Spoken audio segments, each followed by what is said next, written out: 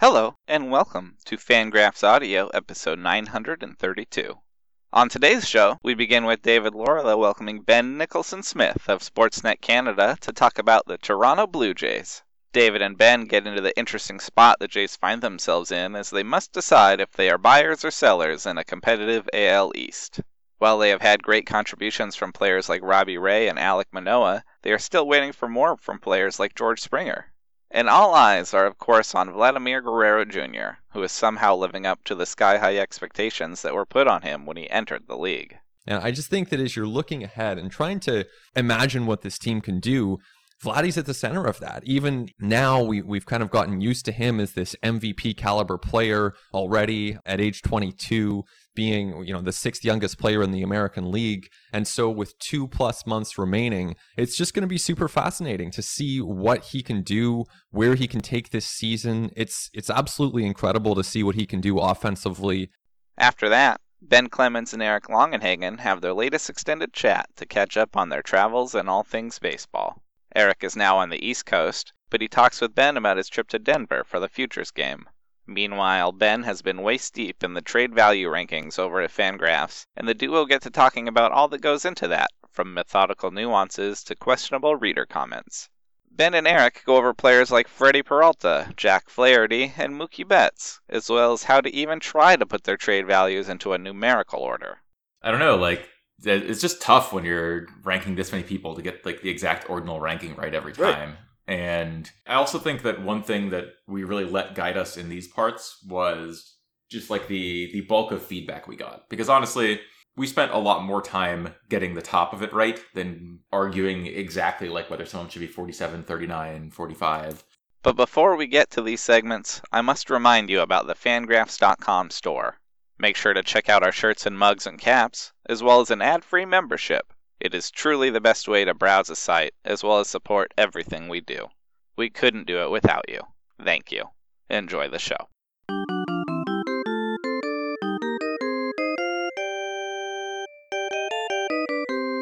Hey, baseball fans, this is David Laurila. My guest is Ben Nicholson-Smith from Sportsnet Canada. First, Ben, thanks for coming on to Fangraphs Audio.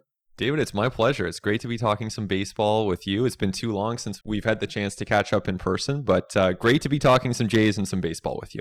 Right, and that's actually is a segue, Ben, into something I was going to ask right up front, is people will actually be able to go into Canada in a matter of, it's the 30th, I believe, is that correct? From the U.S., people who are fully vaxxed.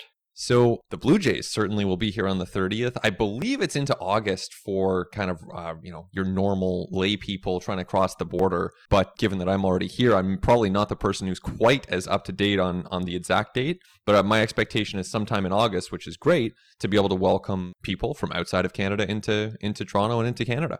Right. It may be August 7th, if that is clicking into my brain. I will not be coming into Canada during the regular season yet because I found out about a week ago that my passport is expired. So that'll do it. Well, yeah, I think it'll take the U.S. government maybe about 2 months to get me a new one. But that could be in time to go to Toronto to cover postseason baseball. Is that feasible?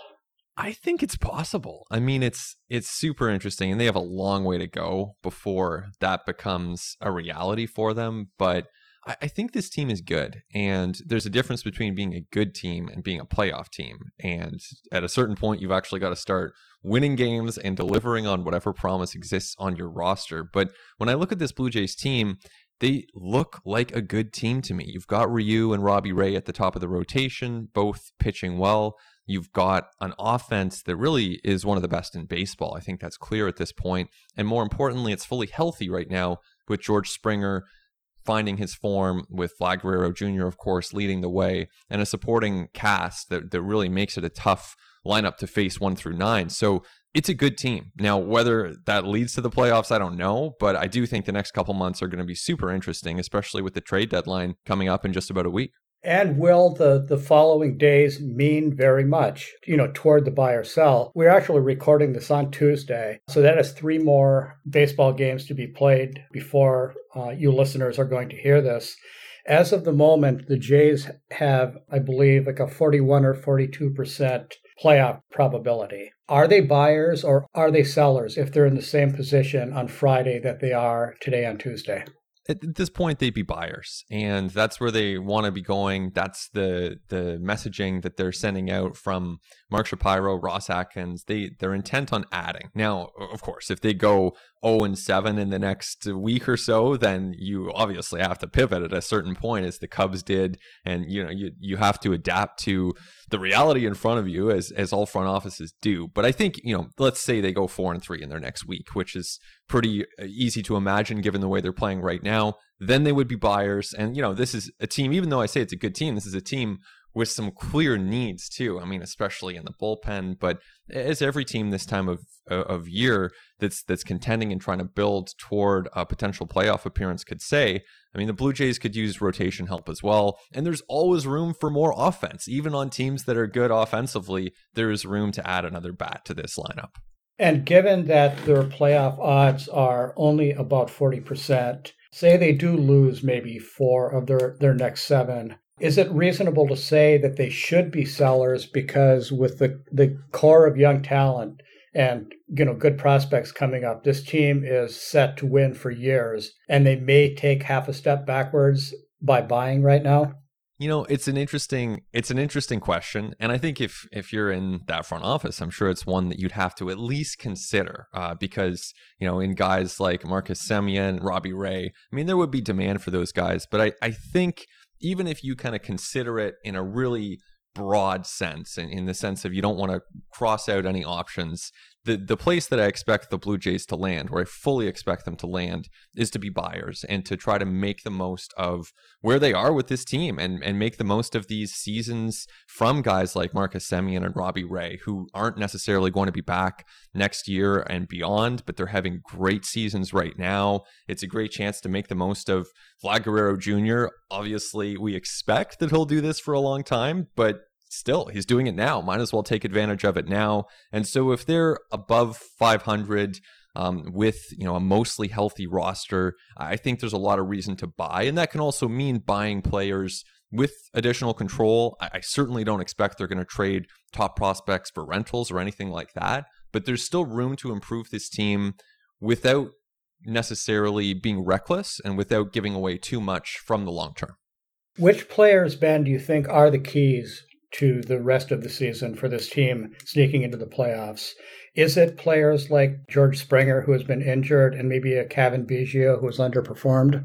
Yeah, Springer's huge, right? I mean, I think that, for baseball fans, we all know what George Springer can do. I mean, we've seen it year after year, and every October, we know how good this guy can be. And he's been okay. He's been solid since he's been back healthy with the Blue Jays after missing basically the first half of the season with a couple different injuries. But there's room for him to go out there and, generate a couple WAR over the last couple months of the season and hit 10 or 15 home runs. And I think along with Springer, I just point to Vladdy. I think that at this point, he is the focal point of this team. I'm sure for opposing pitchers and pitching coaches, that's the case.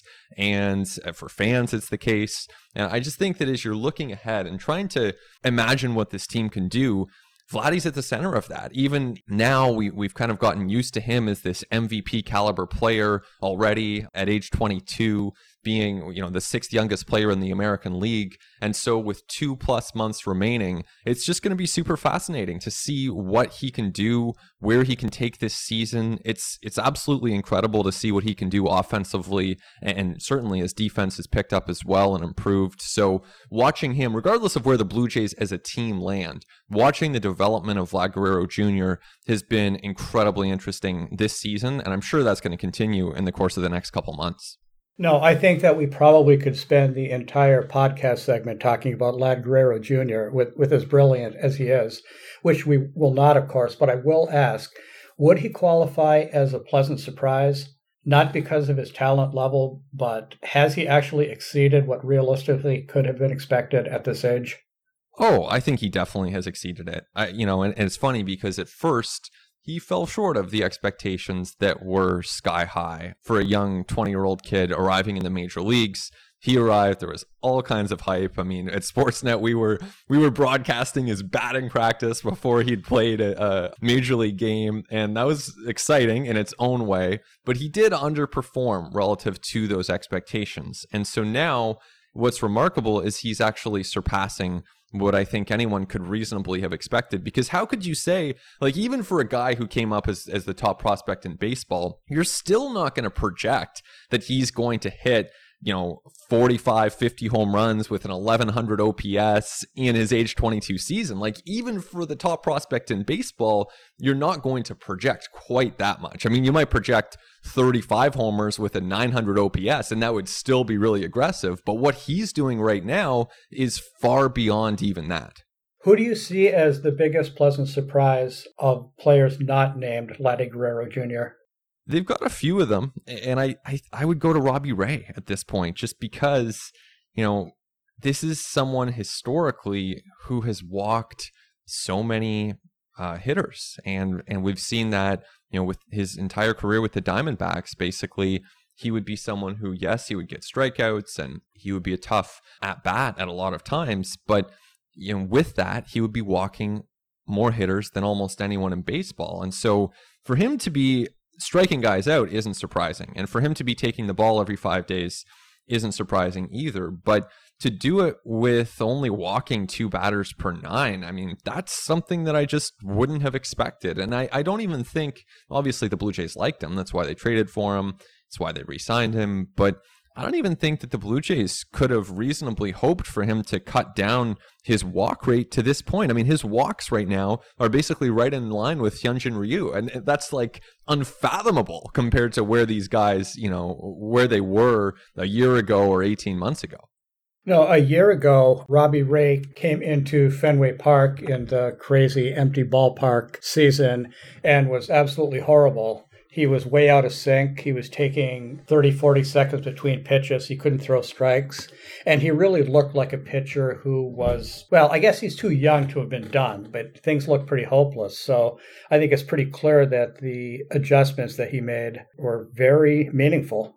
Absolutely. And I mean, it's so necessary for this team. Anytime you're talking about a wild card contender, as the Blue Jays are at this point, I mean, you're talking about pretty razor-thin margins, and so every injury hurts, every breakout really helps, and every trade has the potential to make a big difference. Every win is so precious at that point, and so for Robbie Ray to take that step forward from being maybe a guy who's number 4, number 5 in your rotation, you get some good starts, you get some clunkers. Now he's someone who you're really expecting a strong outing from, and he's delivering on those expectations every time he takes the ball. And with injuries in mind, Ben, what is the current status of Alek Manoah and Nate Pearson? Well, Manoah's taken just a huge step forward this year to reach the majors less than 2 years after being drafted and succeed in the majors too. I mean, there have been times that he has really pitched well. And, as we talk right now, David, 2.90 ERA for a rookie, that's a great place to be, and some strong peripherals as well. Now, on Monday of this week, we learned that he had slipped going down the dugout steps. Actually, a second Blue Jays pitcher, along with Ray, to slip going downstairs this season. So your standard pitcher injury by any stretch. But the Jays are hoping that Manoah misses just 1 start. So that would put him back in their rotation toward the end of July at some point. And really, he's far ahead of Pearson right now. He leapfrogged Pearson when it came to just where they're at in their progression as young pitchers this season. And Pearson, who's been dealing with a groin issue basically all year, has been on the sidelines. And the Jays have been seeking opinions on his health, trying to get a sense of what he's going to be able to do for them. There's some question as to whether there's an underlying issue there that he's going to have to get sorted out. But certainly, a lost season for Pearson when it comes to the potential impact on the major league team. And, more broadly, you think about the developmental reps that he's missing right now, not good. So you really have one guy trending up and one guy trending down between those two.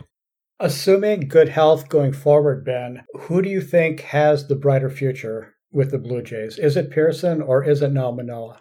Now it's got to be Manoah. I think that with pitching, I'm going to have to go with the person who's healthy, right? And just given that, setting aside the current back contusion that Manoah is dealing with, he has been able to take the ball. And Pearson, there's still a ton of upside there, but it would be hard to take someone who's just missed so much time, not only this year, also in years past. And, in some cases, very fluky injuries that Pearson has dealt with, including taking a comebacker off his elbow and breaking his elbow a couple years ago. So it's not to say that, hey, Pearson, I hate saying, this guy just can't stay healthy, because those things can shift really quickly one way or the other. But regardless, he's not healthy right now. He's not pitching right now. And so I think that, the choice is to go with the guy who is healthy and who has been producing. And injuries clearly have played a pretty big role on the Blue Jays' fortunes this year, not simply just Springer,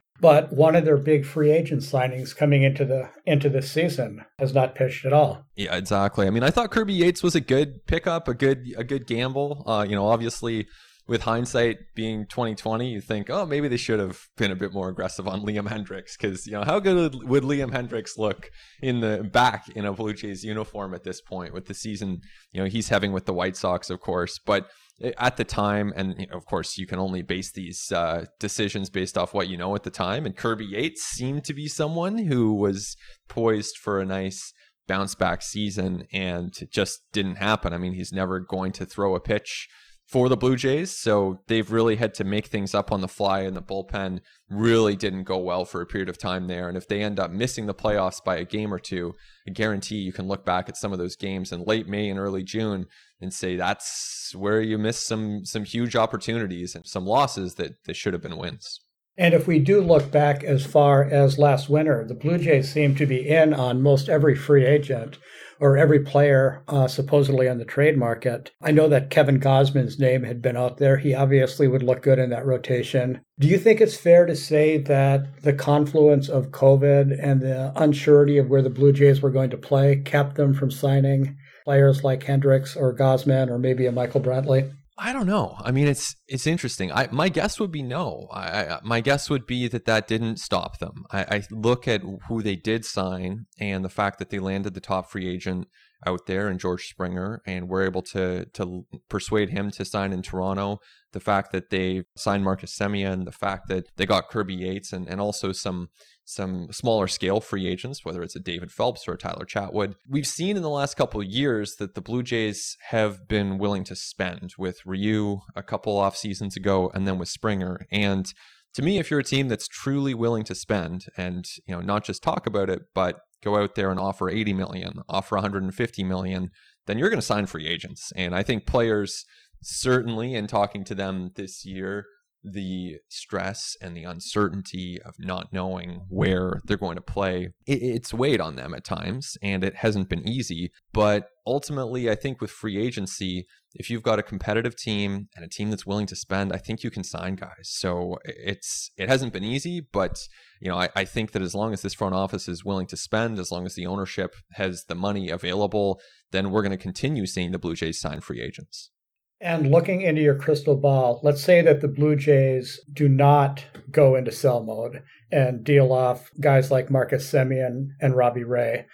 Is it fair to say that they are going to be back next year, or do you think that the whole free agent mishmash is just too hard to predict, either returning to Toronto? When you say back next year, you're talking about being aggressive in free agency? Correct. Will the Blue Jays be able to re-up Semien and Ray, who I'm pretty certain are free agents? That's correct? Yes. No, that's exactly right. Right. And is Steven Matz another, I think? He is. Yeah, exactly. So, I mean, as to whether those guys are going to be back, I have no idea. I think it's super interesting to see what it looks like for their respective free agencies, because, Semien was kind of overlooked going into this past off season because he didn't have a great 2020 season.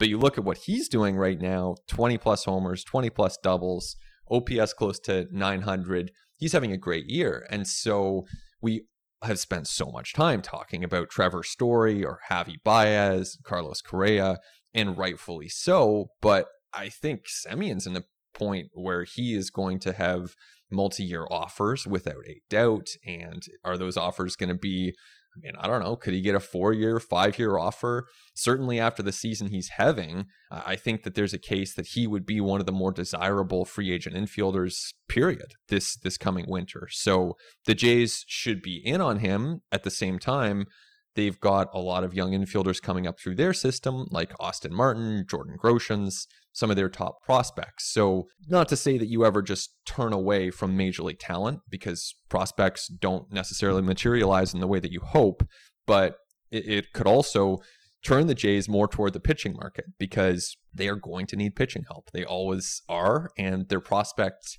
depth really isn't as concentrated in pitching, especially at a time that Pearson has taken that step back. The system is really heavy on position players right now, so they have to be on Ray. And I think it's, when I look ahead to this year's free agent class, I think Gausman's probably your number one candidate to sign a lucrative long-term deal, but Ray's up there. I think he's going to sign a multi-year deal without a doubt. I think, is that 3? Is that 4? Does someone give him 5? I mean, I'm not sure where it leads, and there's still a lot of baseball to be played, but he's going to be a very coveted free agent. And what should be, you think about guys like Scherzer and Kershaw and Verlander out there. Obviously, Lance Lynn just signed, but it's actually kind of a good free agent class for starting pitching, and Robbie Ray's a big reason for that.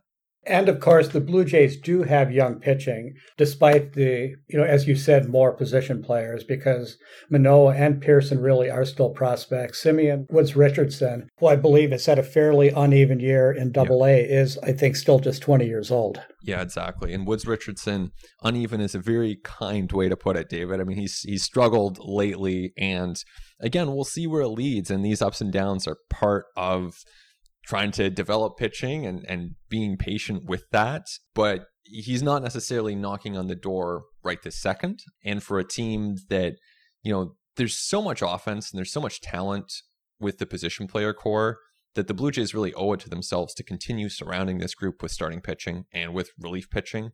And that's part of the challenge they're facing ahead of this deadline. But organizationally, you look at it a bit longer term, they're going to have to be in on pitching this offseason. And speaking of pitching, Ontario native Jordan Romano, I think merits mention here. He has been a pleasant surprise. He's been great. I mean, the bullpen has struggled so much this season, but Romano's probably been the one guy who has consistently provided the Blue Jays with outs in high leverage spots. And so, while you've had others cycling through where, Adolis gives you a good few weeks, or Chatwood looks great for a couple of weeks, Romano's really been that consistent reliever. And, the fact that he's probably been the only one kind of tells you about where this team needs to be looking and improving ahead of the deadline. Because, when you think back to last October, such a reminder that you need multiple relievers that you can trust if you want to get anywhere. And right now, the Jays don't necessarily have that. Mays has been really good as well, but Jordan Romano has been a necessary surprise and a huge help to this team. And of course, Romano being from Ontario can't hurt. I had the pleasure of living in Toronto for a few years in the early 90s in the Yonge and St. Clair area. One thing I learned in my short time in Canada is Canadians love Canada. So yes, yeah, no doubt, no doubt. And I can tell you, I've spent, normally I would spend a lot of time in your country, in the US, but I've been in Canada nonstop since the pandemic hit and since I returned here from spring training. And it's a great place to be. I'm also ready for, seeing some baseball and returning to the US whenever that's possible. But yeah, that's great. Lots of proud Canadians, no doubt about that. Right. And with that in mind, we have time for just a few more quick things, Ben. Canadians love Canada. They certainly love the Blue Jays. What will the reaction of the fan base be if the Jays do decide to sell at the trade deadline? Honestly, I think it would be a huge surprise at this point. I think that at this point, they're going to be buyers. Certainly, that's the expectation publicly. And it's almost hard for me to really imagine. I mean, having said that, 8 losses in a row could happen. You never know. But I think there's an expectation that the front office has set through their messaging that this team will be buyers. And so the fans have listened to that.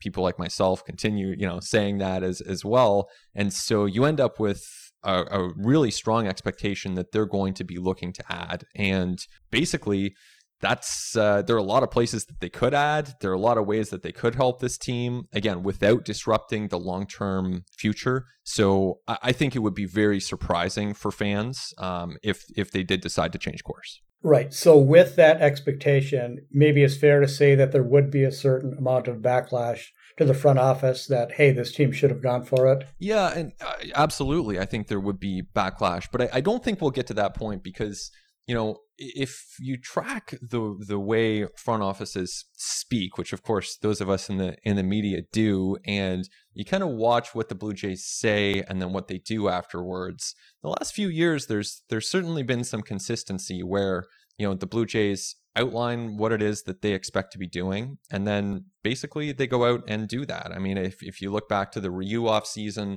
the Blue Jays were saying they needed to add pitching. They needed to add multiple impact starting pitchers. They got Tanner Roark. Well, that didn't work out at all. They got Hyunjin Ryu. That worked. Okay, they added their multiple pitchers. Then the next offseason, they said they wanted to add multiple talented players to the roster through trade or free agency. Maybe that's 2 elite players. Maybe that's multiple players who are more very good. And they added 2 elite players in the form of Semien and George Springer. So now, when they're saying that they're looking to improve, that they are very intent on bolstering this roster and adding to this group, I just think that, connecting those dots, that's what they're going to do. And if they didn't do that, then something would have had to happen, I think, in the next 10 days or so. And today, of course, being Tuesday, July 20th, that Ben and I are speaking. Ben, great perspectives on the Blue Jays, great insight, and thank you for coming on to Fangraphs Audio. Well, David, it's my pleasure. It's always great to talk Blue Jays, and hopefully we'll be chatting at a ballpark sometime soon. Once you get your passport, or once I get down to Fenway Park, or wherever else we happen to cross paths. But it's always good to chat, and thanks for having me on. And thanks everybody for listening.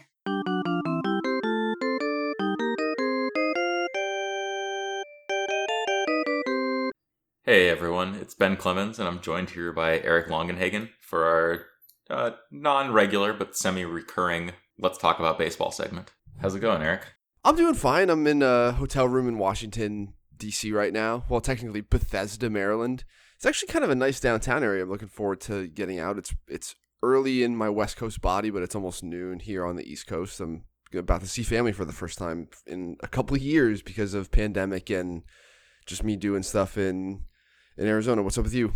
I'm not in DC. I wouldn't mind being there. I got back from a trip to Mount Rainier last week. That was great, and stepped right into 200 angry comments about the fact that I put one player one spot too low on a list, something that you seem, very, very familiar with through your years of prospect list writing. Yeah, we could probably talk about engagement with readership and stuff if we really wanted to. It's been a really long time since I've looked at the comments on any of my articles, which isn't to I hope it's not a slap in the face to our readers. It's just like people, we talk about this sometimes on staff calls where we'll say, hey, what do we want to do?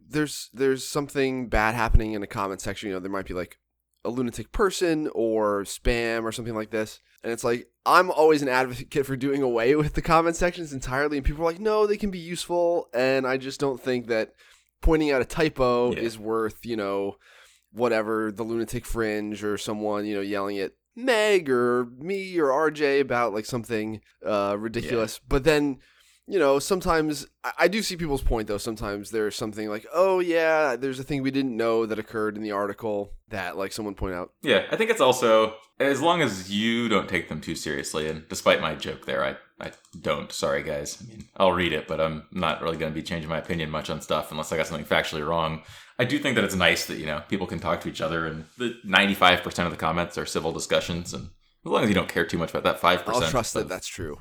Crazo whack jobs. No, it really is. It's not this is not the ESPN comments section. Right, yeah, like this is the thing is I had just to get assume rid of right away. I just assume it's like anything else that I come across where it's like, oh, look at this YouTube comment section. We're done. The next good There's comment no hope. section on a like major website. I mean, no offense, Fangraphs. Sorry, Appleman. Don't listen to this. Will be the first one, but I think we're small enough that it still works okay. All right, so baseball stuff. You and I have been working on big picture stuff. I did the draft, was in Denver for the draft and the futures game. and then yesterday briefly as a connection before I went to DC. Spent a lot of time in the Denver airport lately. I was going to say, you tired of that airport yet? Yep, I am. And then I'm working on 40-man crunch stuff as we speak. I've got like a third of it done. And you wrapped up the trade value stuff. Oh, not quite wrapped, well, but right. seem wrapped. Yeah, I don't know. It's your first year doing it. How did you and Kevin at the onset had an initial discussion about maybe changing the way you guys did it, right? Yeah, I think largely Kevin, but also me to some extent, are just tired of the fetishizing of surplus value that it seems like our readers really want us to do at times. But I don't know how much teams still behave like that. Obviously, there are kind of bean counters in every front office who are behaving like that, and maybe teams do overall. Surely the Rays do. But if you look at some of the kind of recent returns for like true blockbusters, like, you know, it seems like the Dodgers paid more than surplus value would imply for Mookie and stuff like that. Yeah. Like, I bet you that what would actually get front offices excited is not trading for Alex Kirilloff, to name a kind of, you know, back of the 50. Like, here's a guy who has some value because he's signed to a contract that pays him less than his production is worth. Like, no team is going to be like, oh my God, we traded for Alex Kirilloff, let's go.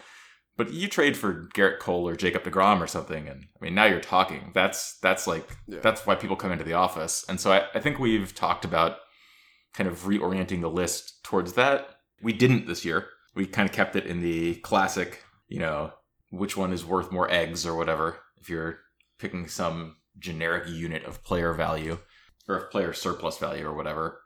But I think that we've kind of introduced more of caring about the skill of the player rather than the contract of the player into the list this year, and we're hoping to do more of that because I think that's something that has been at times a little bit lost in these discussions. I do think, yeah, like having basically advised Kylie on the last couple of years before he left Fangraphs for ESPN, like, yeah, it is, at some point there is just like, hey, Francisco Lindor belongs on here, or somebody does, just because they're that talented.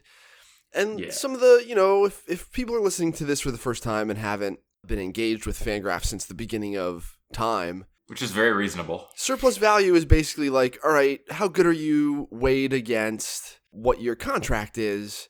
And essentially, like, you know, there sometimes like the Mets trade of Jared Kelenic, etc., for Edwin Diaz, etc., was like immediately bad.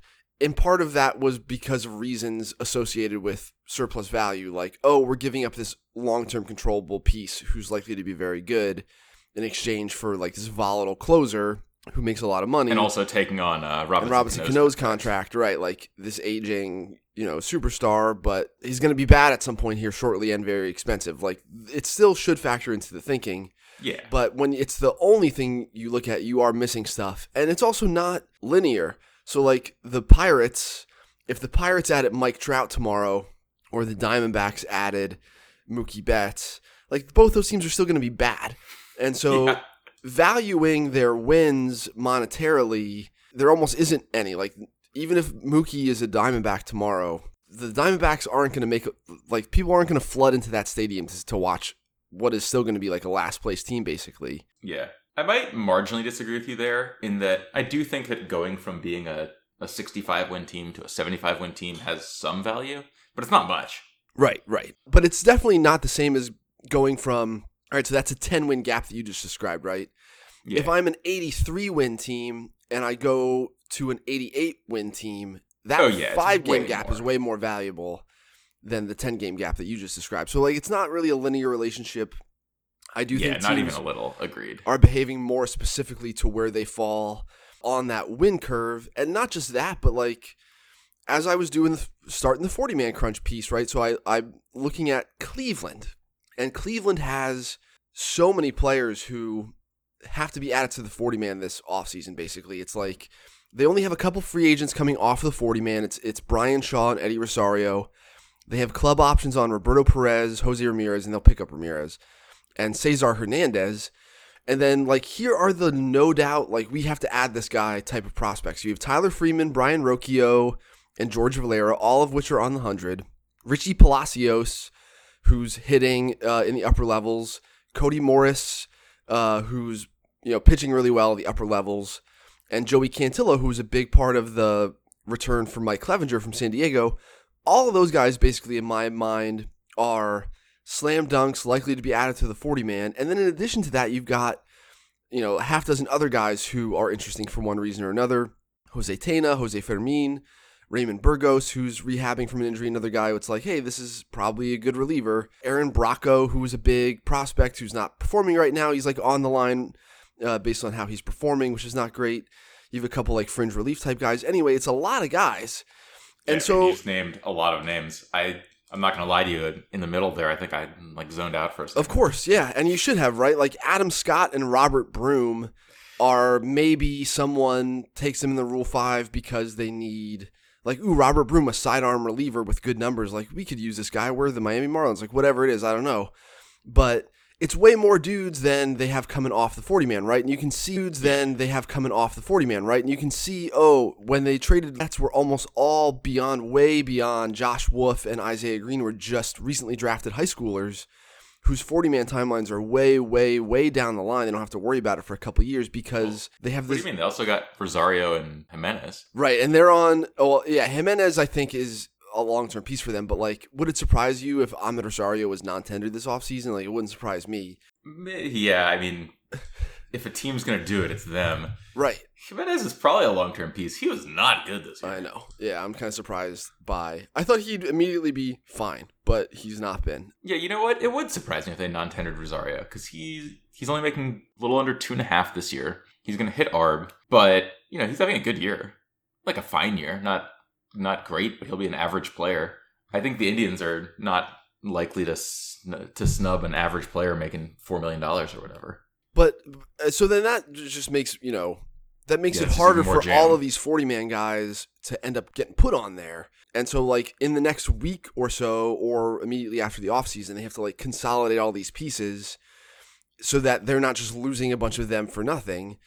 And like teams they have to do that. They're going to take a weird bath on a deal maybe because they have no choice but to do this. So like I do think stuff like this really drives team behavior. Like the Lindor package was almost entirely dictated by Cleveland almost certainly looking and saying, oh, we can't add a bunch of guys who come due on the 40-man for next year because we already have a real problem on our hands with the crunch. And I do think teams are behaving independent of surplus value. There are other things happening that are really pushing their behavior one way or another. Yeah. I would argue that they didn't necessarily do a great job on that because they got, 2 low prospects and then 2 guys who went right on the 40-man. I feel like they could have done better. I feel like we don't know the Indian, I guess, like they've recently had some 40-related trades that haven't gone the way I'd expect. Like when they traded away Clevenger, they didn't really do as good of a job getting rid of near majors people as I thought they would. Yeah, the other team behavior that seems pervasive, and I think Cleveland is in this group too, is like depth. Like they want to mitigate risk by taking a bunch of pieces back rather than just right. It's one. Just those two kind of work at cross purposes because depth means that you're using more 40-man spots. Getting 5 Bs instead of 1 or 5 Cs instead of 1A takes up, even if only 3 of them need to go in the 40, that's 3 spots.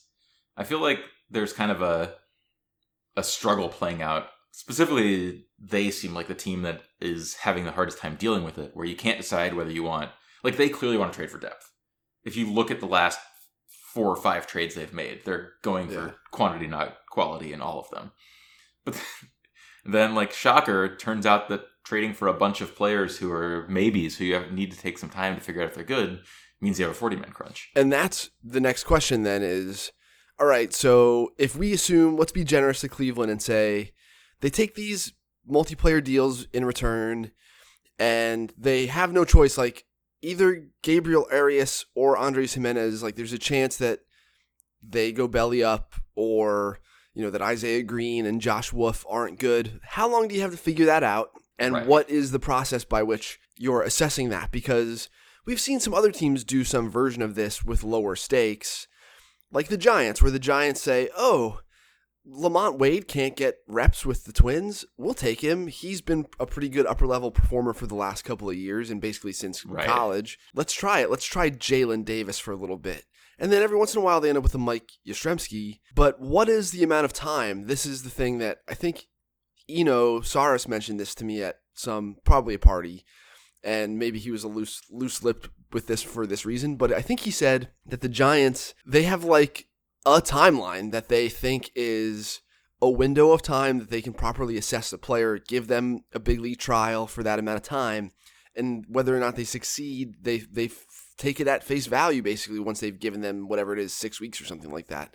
Like to sink or swim at the big league level, and you can either do it or you can't. But I wonder if that applies, if I'm looking and it's like, I'm trying to think of someone. Oh, like Will Benson. Like, did they just know at some point 2.5 years ago that Will Benson just wasn't good, even though they used the first round pick on him? They just tried it and they said, you know what, this guy's striking out more than is feasible.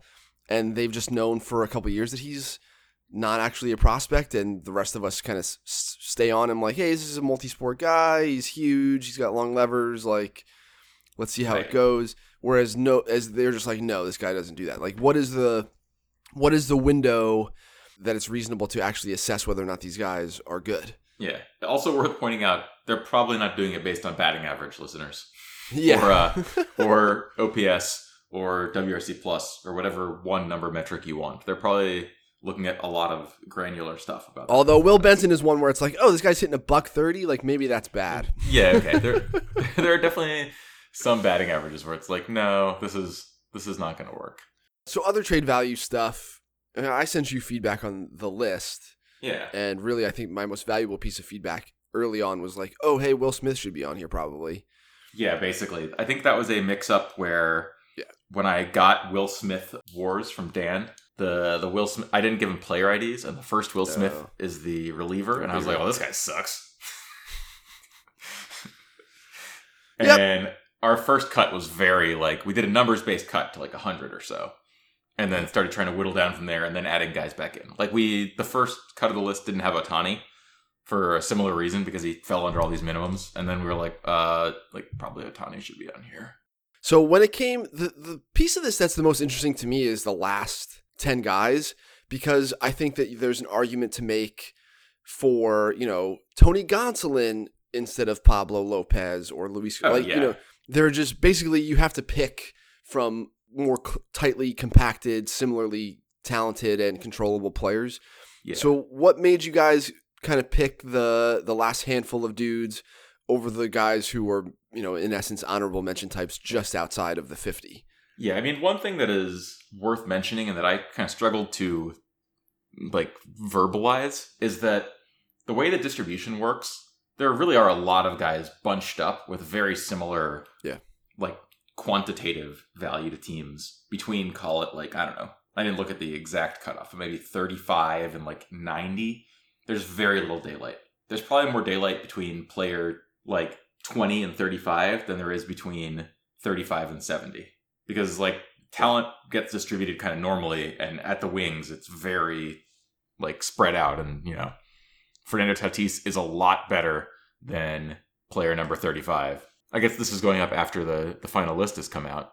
Yep. And probably controversially, we put Tatis number 1.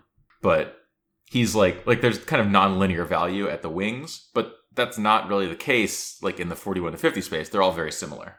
So what made us pick these guys?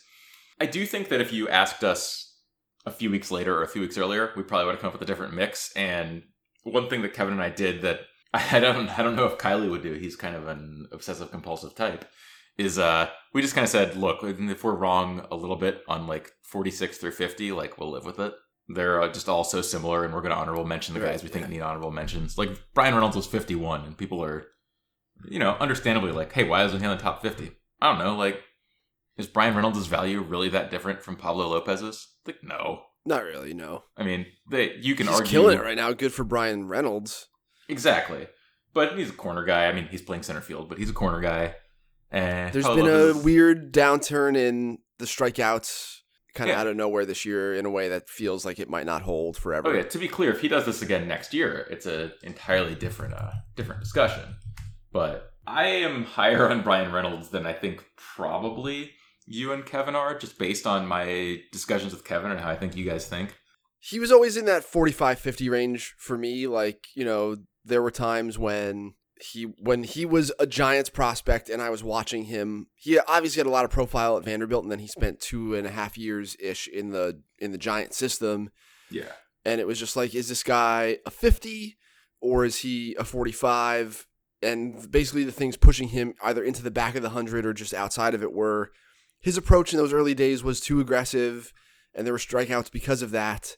And then it was like, is this guy really a center fielder? Probably not. And that's what, I 45'd him before all was said and done, basically, which... Yeah. And I think, is he a center fielder? Probably not. Has been borne out by this year. He can play there when you need him to, but right.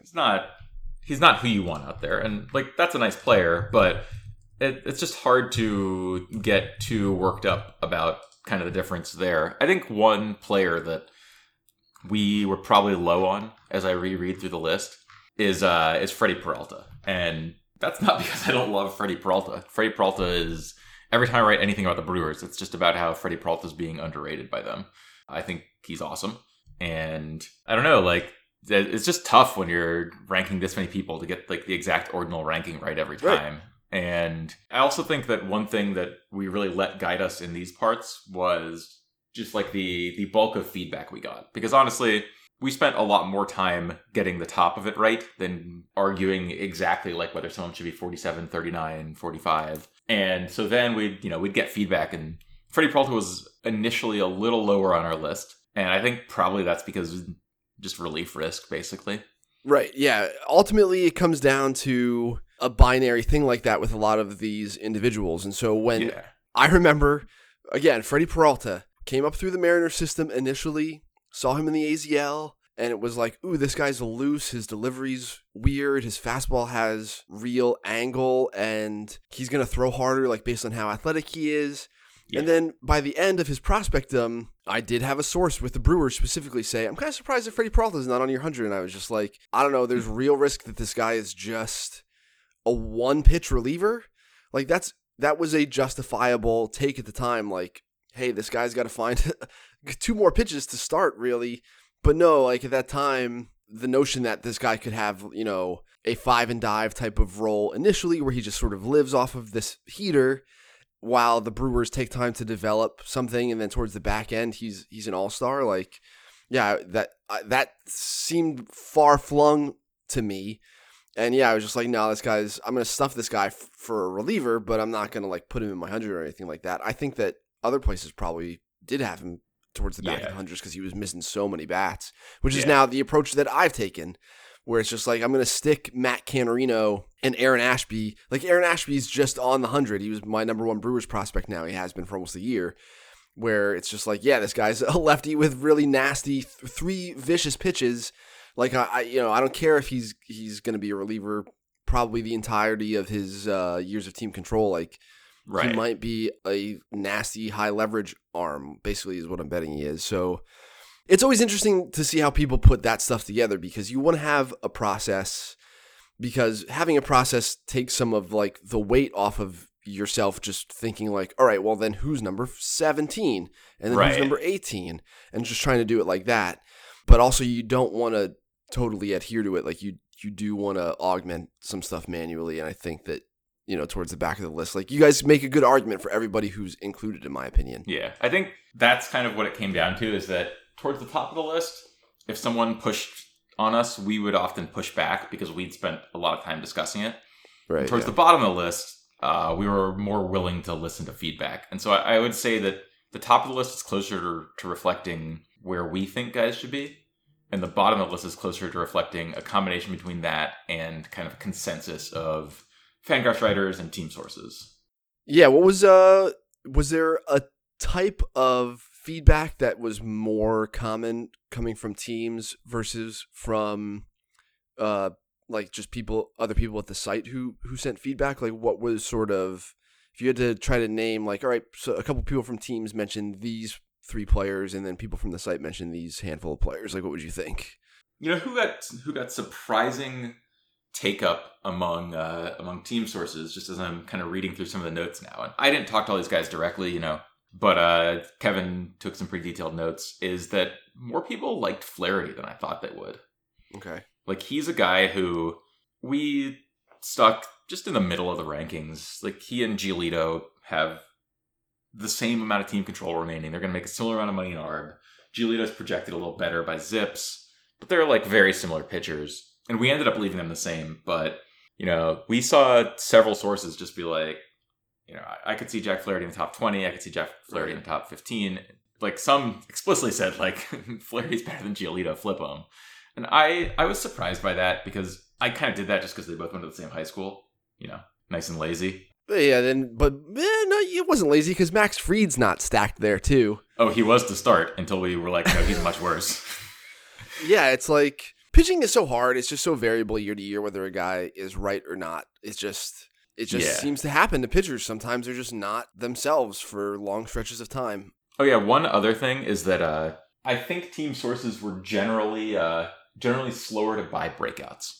Yeah, I think that's almost always true. The feedback I pushed along to you guys was basically like, hey, if Nick Madrigal's on here, then Luis Arias and David Flesher merit discussion. Like, it's just types of players. Yeah, I'll tell you this, by Zips, Arias would have been in the top 30.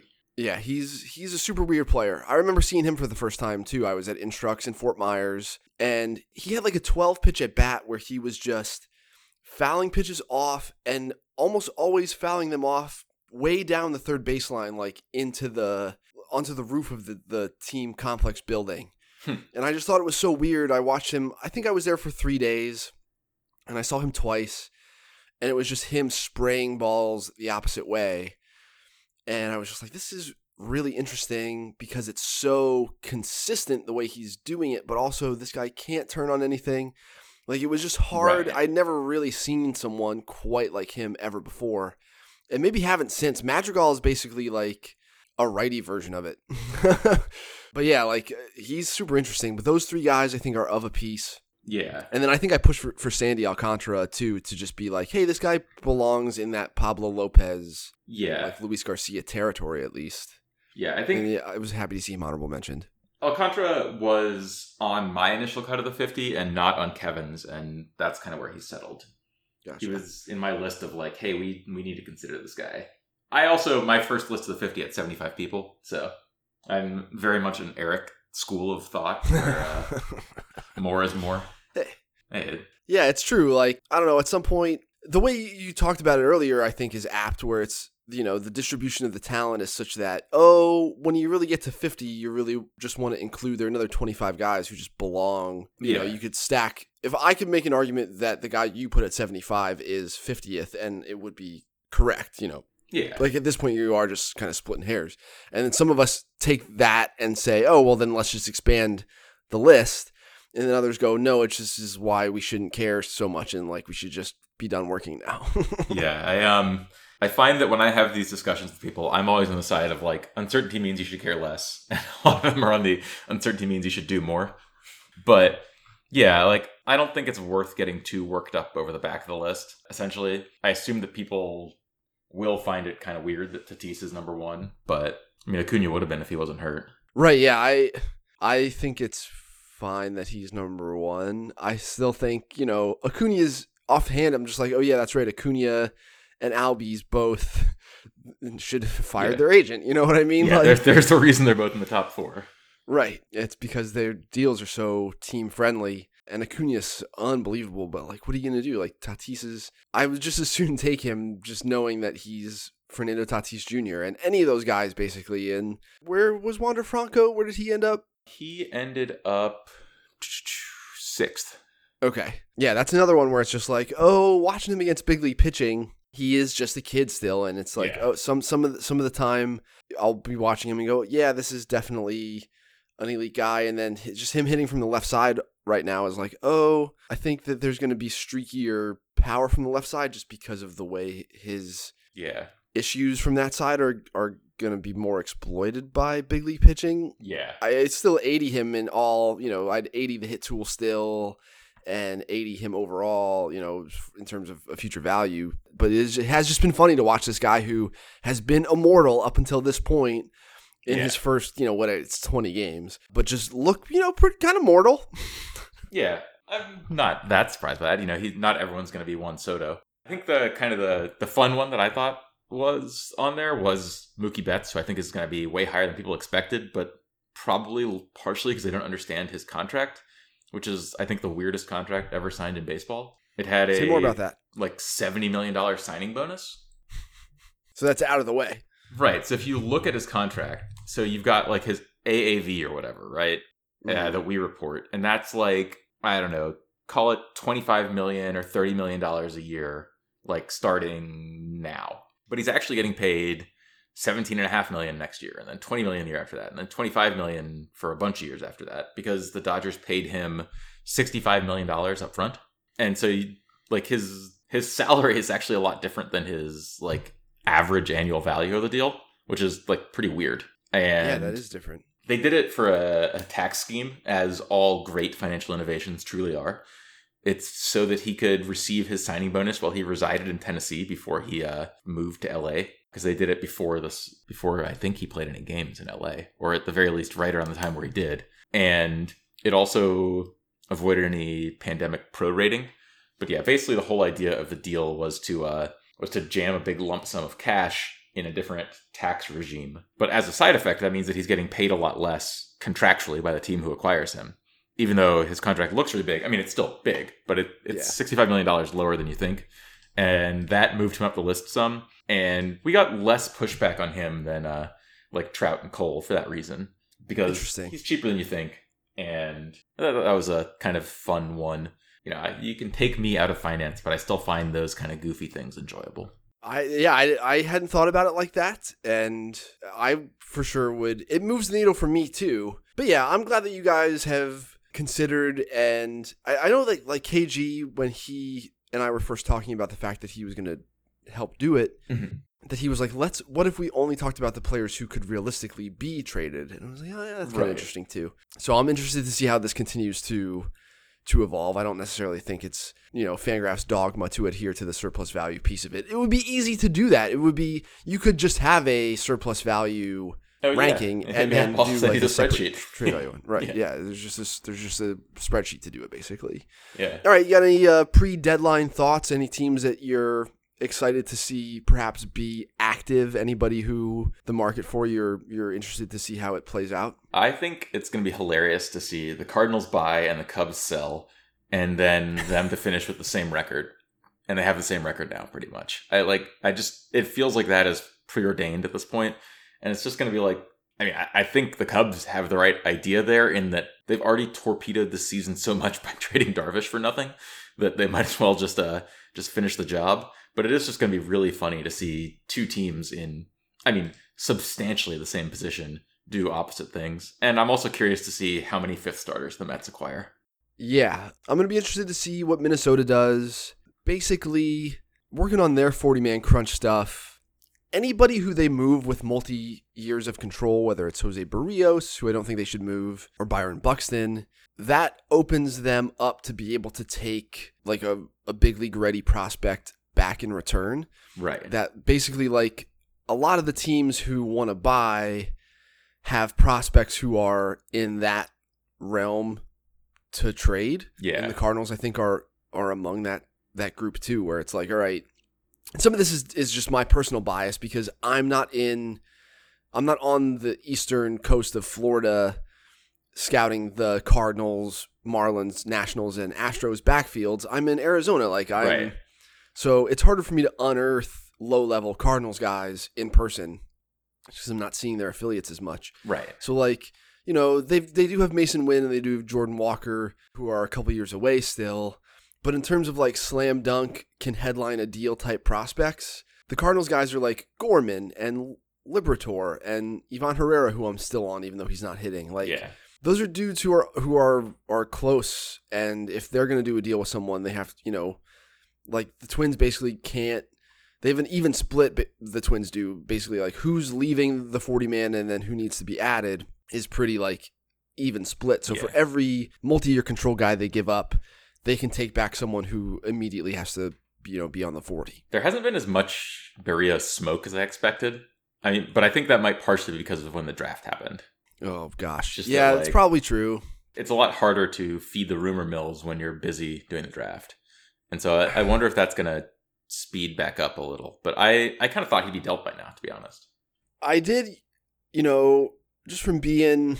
It's been hard for me too, and any of the prospect writers would tell you, like, please don't do the draft this late again. We would just rather have it in June. It can be later in June and be lined up with the College World Series, and we'd be fine with that. But yeah, like, so I came back from Colorado from covering the draft and the Futures game. And then I went to the backfields immediately, and there are amateur scouts there. Hey, look, I'm at the Dodgers place, and there's a Four Corners scout who, he just got a couple of players, actually, and already he's out here. Like, now he's got 2 weeks to see as many deadline targets as he can. If his team is going to sell, he's watching the Dodgers and the White Sox because they're likely to buy. And so, like, 2 weeks for him to unearth 8 teams worth of prospects on the backfields, like, is just not It's feasible. So, it's yeah, I do think it's going to impact behavior and confidence. So, like, I'm watching the Dodgers guys in the backfields, and I'm seeing players I like. Carlos Santiago. Ooh, look, I didn't know who this guy was until I showed up to watch Dodgers Complex League. And there's Jose Ramos, who's crushing it statistically, and he had a big extended, and so I know his name, and he was on last year's Dodgers list. But he's performing well enough that he probably needs to move. So at least I have background there and feel more confident in moving him than I do, like, all right, well, here's this Carlos Santiago character who's a switch-hitting shortstop. He's kind of physical. I'm watching him over a couple days, and he's hitting, and the swing is, this and that, and, it's driving confidence enough that I'm going to stick him on the list immediately. Yeah. But I can't imagine working for a team and being told, all right, like, the draft is over. You've already done a little bit of this in the couple weeks leading up to the draft because of when it is. But now that it's over, you've got 2 weeks to go find, go target every potential buyer in Arizona and find, teenage prospects who we'd want to trade for in a deal. Like, that's super, super difficult. And I think that it is going to impact the way teams behave. It's funny because you might say, well, why don't they just stop doing the draft prep in June and then just go ahead to doing the backfield scouting? But that's not how things work. It's sort of how it works. But if you move the draft to July, then they have draft discussions in July. Do you know any teams that didn't spend a bunch of time talking about the draft in July? Probably not. Right? Absolutely not. Yeah. Right. Like, and there were players decisions just who always get made last minute. And if you have more time to do a thing, you're just going to spend more time and procrastinate. And the Wood Bat Leagues didn't say, oh, hey, the draft is in July. Let's wait to start play until after the draft. Right. So the Cape started when it started, like it always does. Yeah, well, and as it should. The summer's only so long. And people went. So, like, players eligible for the 2021 draft, but who didn't have good college seasons, went to the Cape for a couple weeks to try to rebound their stock. Or they went to the California Collegiate League to rebound their stock. The guy, Justin Choi, the first name out of Justin Choi's mouth when I was like, here's a bunch of TrackMan data, find me some guys, was Nick Nastrini with UCLA. Because he's got, 23 inches of vertical movement on his fastball. Nick Nastrini could not get out of the first inning in his final 2 starts for UCLA this year. But he went to the California Collegiate League, and he shoved in the couple of weeks leading up to the draft. And then the Dodgers picked him in the 4th round. And so, yeah, like, not only were scouts still sitting on these potential late breakout 21 guys and going into the Midwest and the Northeast where high school kids were still playing very late, but they were already on to 2022. Like, you're on the Cape and you're watching 22s in addition to the guys who are trying to rebound for 21. And then, yeah, like, there is a scout I know he's a cross-checker. He lives in Arizona. He cross-checks basically everything between the Arkansas, Mississippi, Louisiana corridor west, like straight west through Oklahoma and Texas into the Four Corners states. That's his region to cross-check. And he picks up pro coverage in the summer on the complexes because he lives in Phoenix, so I see him a lot then. And he went to the Cape. Like, he took a week before the draft and went to the Cape, and, like, I don't know, I have a lot of respect for the work that these people are doing, obviously, and it's really intense to have to do that and travel that much. And yeah, like, it definitely complicated. Everyone's like rhythms, basically, like, my body rhythms are off because I gotta go to the Cape now, like, it just seems like if weird. The teams are all being honest with themselves, the marginal gains you get from that extra month of draft prep are low.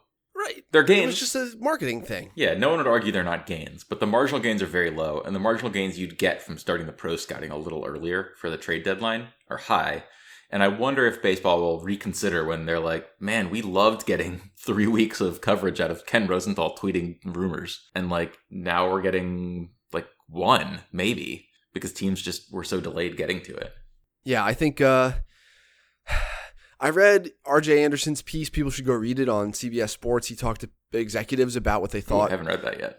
When the draft should be. And there's a lunatic in there who's like, it should be in October. I want to know who that executive is, who's just like, yeah, nobody cares about the Rule 5 draft or the non-tender deadline. And I'm sitting there like, I do, but... and then the same guy was like, the draft should be in October. And I was like, all right, well, your opinions about things are fine. They don't, they don't matter to me, I guess. But yeah, when the draft should be is an interesting question because every other sport does it in the off season. I think having baseball's draft at a time during the summer when the sports loving population has nothing else to watch except for baseball is like smart. If you put the baseball draft in October, anyone who really loves sports is just going to go, oh, I don't care. There's a MAC football game on tonight. Like, I'm going to watch that. Right. So I think that you gotta do it during the summer when baseball is the only game in town. I agree. And I think the answer is for Major League Baseball to try to do its thing to help promote amateur baseball and people's understanding. Like, it still just amazes me that people just don't understand baseball's draft process is it's pretty interesting. This is the only one where high school kids can go, and you can watch most of the college kids any given weekend on a streaming service, which is more accessible now than ever before. Like, I think there are ways of promoting the draft that they're just like, let's move it to July and we'll have a prospect day where it's a futures game and the draft in the same day. And it's like, no, like it just became hard for the people who cover that stuff to do it and promote it the way you're hoping that we do for free in exchange for giving us access. Like, I was at the Futures game. I got sunburn on my forearm sitting where I did because it's the Futures game and it's a big deal. But still haven't written anything about it because I just haven't had time. Yeah. And then the fruit ripened and began to rot. It's like, well, does anyone want to read a Futures game piece now? Did anybody write a Futures game piece? I don't think Keith or Jim or anybody... I don't even think any of the Pipeline guys wrote a Futures game piece. Yeah, well, it's just too much stuff, right? Yeah, it's just, I'm the guy from Monty Python and the Meaning of Life. Like, I just can't do any more of this stuff. All right, any last pre-deadline thoughts? Because we're going to be in a hole working for the next week and a half, probably. Yeah, people should check out our deadline coverage. It's going to be too much, like it always is. It's always too much. But if you really want to read about the, potential third catcher that your team got in exchange for a 28-year-old walking 4 guys per 9 in AA, we got you covered. Yeah, that'll be... But if you want to read about the good trades, we'll have you covered for those too. But we are very much completionists here, so... I hope it's an active deadline. I'm looking for... What are the Yankees going to do? And how is it complicated by the fact that they have 49 guys on their 40-man right now because of their COVID outbreak, basically. Yeah. What are the teams in the NL East going to do? Is Dave Dombrowski going to do his thing where he's like gunslinging prospects irresponsibly? That might happen. And then you mentioned the NL Central is tight. The Brewers are well positioned, but the Reds front office feels like they need to do something. And, 6.5 feels like a lot more than it did. What was it like a week and a half ago? It was not 6.5 in the NL Central, the gap between the Brewers and the other teams. And then, you have the NL West where it's just like the Giants will not quit and the Dodgers and Padres expectations are going to push those two teams to do stuff. But like the Padres farm system's pretty thin now. Like Ethan Elliott, who's got a lefty with a changeup and command, who I moved up on the board this week. Like, I just think he's going to be a good mid-rotation starter, basically. He might be traded in the next week just because the Padres don't have a whole lot of other stuff that they're willing to part with. They're not going to trade C.J. Abrams or Robert Hassel. Yeah. So, those are the NL headlines I think I'm looking for in the next week. And then as far as the AL is concerned, again, it's like, what do the Mariners do? They're kind of on the fringe. Expectations are starting to, maybe dictate their decision-making a little bit in the Central. Yeah. Cleveland is just going to behave like Cleveland. The White Sox just sort of have the Central in hand, I feel like. And then I mentioned the Yankees. And the Rays, of course, are almost always, although last year was an exception, the big 40-man crunch team where they have to consolidate prospect pieces. They might as well go ahead and do it in the middle of the year where they're being competitive, and so I expect the Rays to be very active. Like they're the team where with Minnesota, where I'm looking and I'm going, I bet the Rays would like Nelson Cruz, and also they have all these pieces, but the Twins can't really take these pieces back unless they're willing to part with someone who has multiple years of control to kind of free up some space. And so I do wonder if there's like a Rays Twins blockbuster that just fits, in terms of like the exchange of players that, that's where as I'm working on the 40-man stuff, where I'm really just sort of done with the AL right now. That's as I'm going through, I'm like, these two teams would make interesting trade blockbuster bedfellows, I guess. Yeah. All right, well, everyone check out our coverage. Thank you for joining us on another Fangraphs audio segment. Thanks to Dylan Higgins for producing, and we'll see you again next Friday. See you guys.